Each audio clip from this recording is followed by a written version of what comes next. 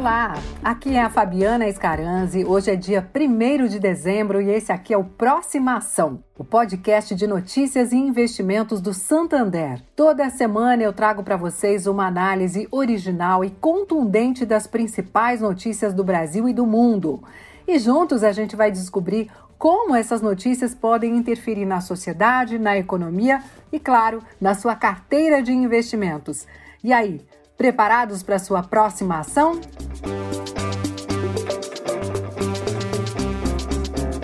As instituições financeiras estão mais confiantes na estabilidade financeira do país. A avaliação é do Banco Central Brasileiro em seu relatório de estabilidade financeira. Esse cenário otimista é reflexo de uma série de fatores. O principal é o fato das companhias abertas estarem saindo da crise gerada pela pandemia com indicadores econômicos melhores do que elas entraram. Por exemplo, cerca de 70 empresas que compõem o Ibovespa cresceram em média 30% em receita no terceiro trimestre deste ano. O Ibovespa é o principal índice de ações da Bolsa de Valores brasileira. Outros indicadores, como o EBITDA, que reflete o potencial de geração de caixa, e o lucro por ação, subiram 55% e 96%, respectivamente. A comparação é com o mesmo trimestre do ano anterior. Quando os números são comparados com o segundo trimestre deste ano, a gente vê um apontamento de estabilidade de receita e retrações de 2% no EBITDA e 24% no lucro por ação. Mas, segundo analistas, os indicadores em queda refletem, na média, problemas em segmentos do setor de commodities e bases de comparação altas no trimestre anterior.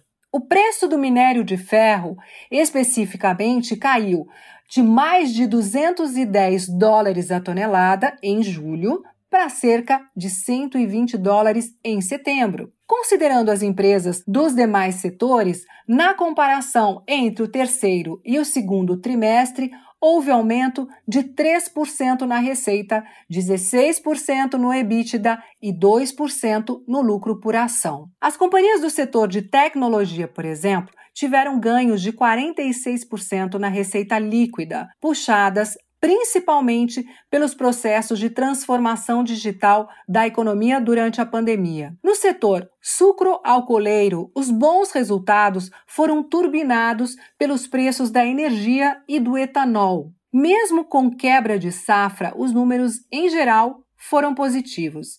Já no setor financeiro, os bancos ampliaram o crédito e iniciaram um processo de recomposição de margens. Mesmo o varejo, que é uma das decepções do trimestre, não apresentou perdas. O que aconteceu foram as quebras de expectativa em relação ao desempenho, principalmente de companhias com vendas mais pulverizadas que dependem de consumidores de baixa renda. Na outra ponta, porém, empresas voltadas ao público de alta renda, como grandes redes de shopping centers, foram bem. As companhias varejistas, em geral, apresentaram lucro, mas algumas vieram com outros indicadores menos robustos do que o mercado previa. O relatório do Banco Central também cita como fatores positivos para a estabilidade financeira a volta de grandes empresas ao mercado de capitais e a expansão do crédito bancário a empresas de menor porte, conforme as medidas de distanciamento social são reduzidas. Com o avanço da vacinação, a média móvel de mortes pela Covid-19 no Brasil continua a cair e está no nível mais baixo desde abril de 2020. Trata-se de um fator que contribui para o otimismo. Há, contudo, preocupação com questões macro, como o eventual surgimento de novas cepas do coronavírus, com a retirada de estímulos econômicos e com o desemprego elevado e persistente no país. São pontos de atenção reforçados por fatos recentes, como a quarta onda da Covid-19 na Europa. Por lá, alguns países, inclusive, já decretaram novas medidas restritivas.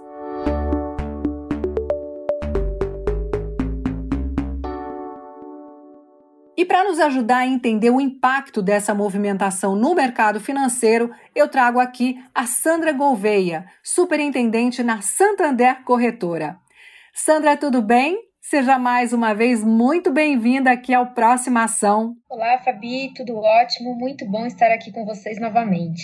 Sandra, a gente viu a Bolsa Brasileira cair recentemente ao menor nível do ano, abaixo dos 103 mil pontos. O que explica esse descompasso com os bons indicadores apresentados pelas empresas, hein? Fabi, algumas das explicações para isso são as incertezas fiscais e o panorama macroeconômico, principalmente sobre as expectativas para o ano que vem, algo que tem sido mais considerado quando olhamos para os ativos brasileiros negociados na Bolsa de Valores. E como você mencionou, os resultados do terceiro trimestre foram em médias bons e mostraram as empresas brasileiras não só se recuperando das dificuldades vistas em 2020, mas também, em alguns casos, retornando aos mesmos patamares de receitas e lucros vistos no terceiro trimestre de 2019.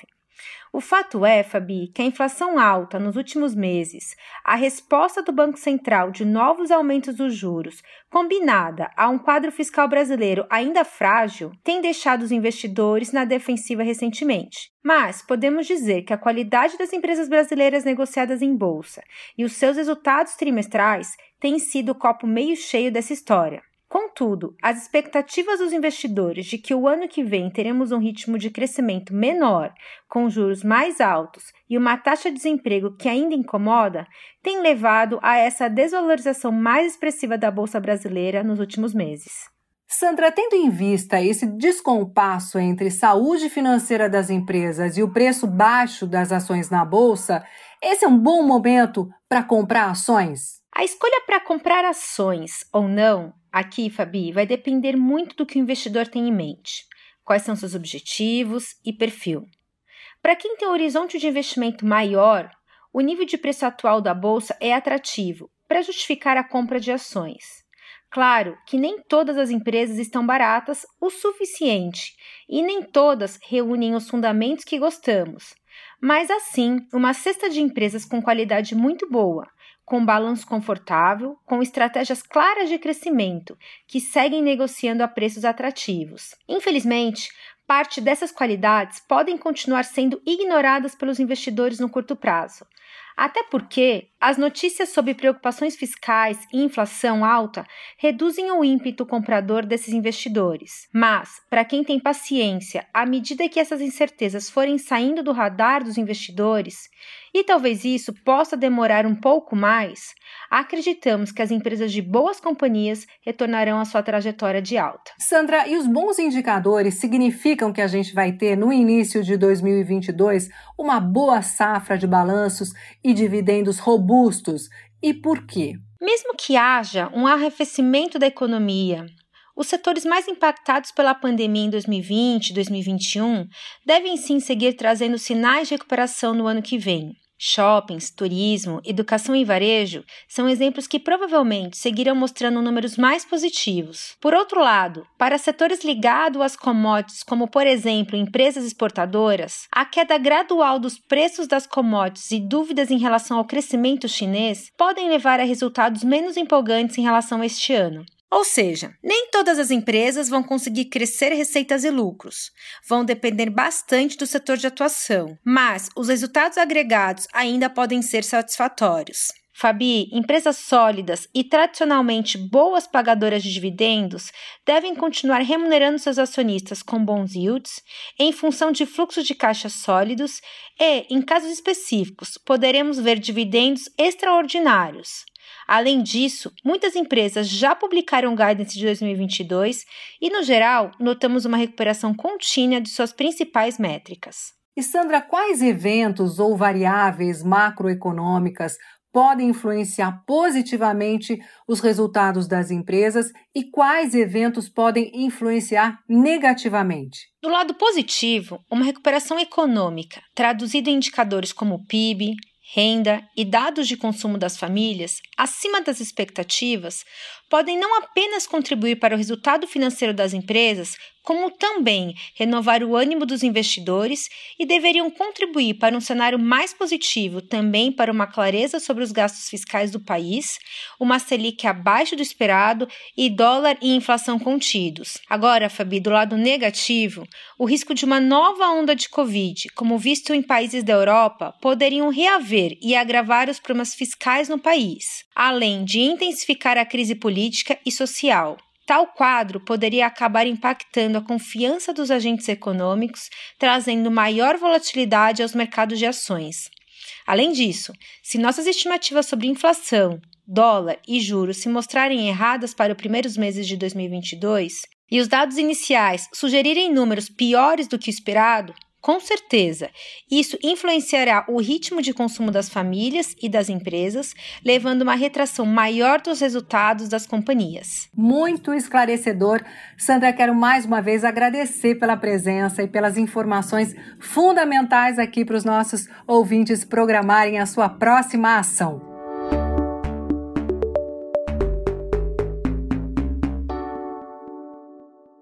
E acompanhe também. Um grupo de empresas brasileiras listadas na Bolsa de Valores se prepara para migrar para a Bolsa Americana. A lista de motivos inclui a busca por um mercado mais estável, redução da exposição ao risco Brasil e a facilidade de captação de recursos para bancar planos de expansão internacionais.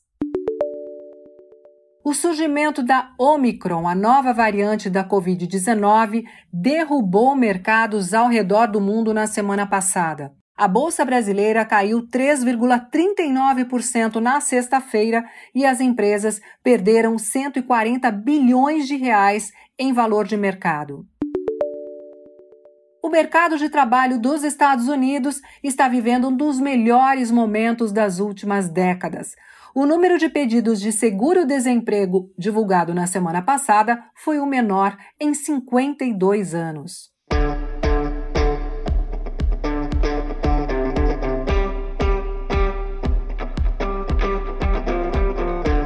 Eu sou a Fabiana Escaranzi e essa foi mais uma edição do Próxima Ação, o podcast de notícias e investimentos do Santander. Toda semana eu trago para vocês uma análise das principais notícias do Brasil e do mundo. E juntos a gente vai descobrir como essas notícias podem interferir na sociedade, na economia e, claro, na sua carteira de investimentos. E para não perder nenhum episódio, siga o feed do Próxima Ação no Spotify e se inscreva no canal do Santander no YouTube. E se você busca diversificar os seus investimentos e tem perfil para investir em renda variável, venha conhecer o Algo Mais. As carteiras de ações que contam com o serviço Algo Mais têm o rebalanceamento mensal da Santander Corretora. Ao contratar o serviço, você investe em uma carteira de ativos montada de acordo com as recomendações dos especialistas do Santander e conta com Algo Mais. Sua carteira será rebalanceada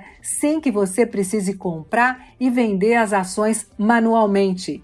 Algo Mais é o jeito fácil e prático de investir na bolsa. É ou não é um tremendo algo a mais? Acesse www.santander.com.br/algo mais e fique por dentro, que eu vou ficando por aqui. Um abraço para vocês e até a semana que vem.